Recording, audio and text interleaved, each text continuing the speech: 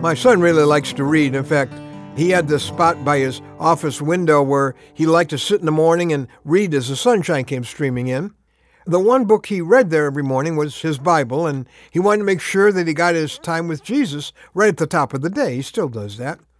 But this particular day was particularly unforgettable because as he opened his eyes from praying, there was a little chair next to his big chair. And our then 2-year-old granddaughter, precious girl, was there reading. Well, she was reading as much as a 2-year-old can, a book. It was her toddler's Bible. Oh yeah, and next to her was one melted daddy. All over the floor. Well, I'm Ron Hutchcraft, and I want to have a word with you today about playing catch with Daddy. Did you know children are playing catch with their dads all the time? Yeah, they spend their lives catching how we live, how we talk, our ways of responding, and catching our walk with God, or lack thereof. Faith is contagious. So is apathy. The spiritual responsibility of the man of the house, that's a recurring theme throughout the Bible, starting with the very first man. After Eve violated the restrictions God gave Adam regarding the tree of life in the Garden of Eden, God didn't come looking for Eve. No, he walked the garden calling, "Where are you, Adam?"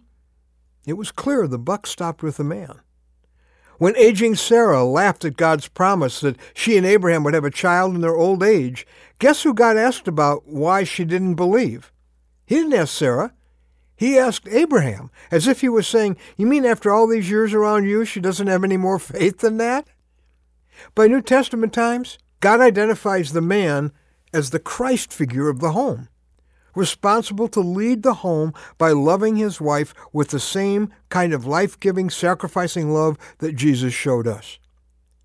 Then in our word for today from the Word of God, he defies our culture's cop-out misconception that the man is just the physical provider while the spiritual provider of the home is the woman. Yeah, Ephesians 6:4 shows us what the manufacturer's manual says about how the family is designed to run. Fathers, do not exasperate your children. Instead, bring them up in the training and instruction of the Lord. See, Dad, you're God's designated spiritual coach for your son or daughter. He's counting on you to instruct them, it says, to regularly explain God's love and God's ways to them. And he's expecting you to train them, it says, to show them by your life what God is like, and to model for them a consistent, powerful relationship with them. How you doing, Coach? Just look at your children, and you may very well be looking into a mirror of the vitality and the reality of your own relationship with Jesus Christ.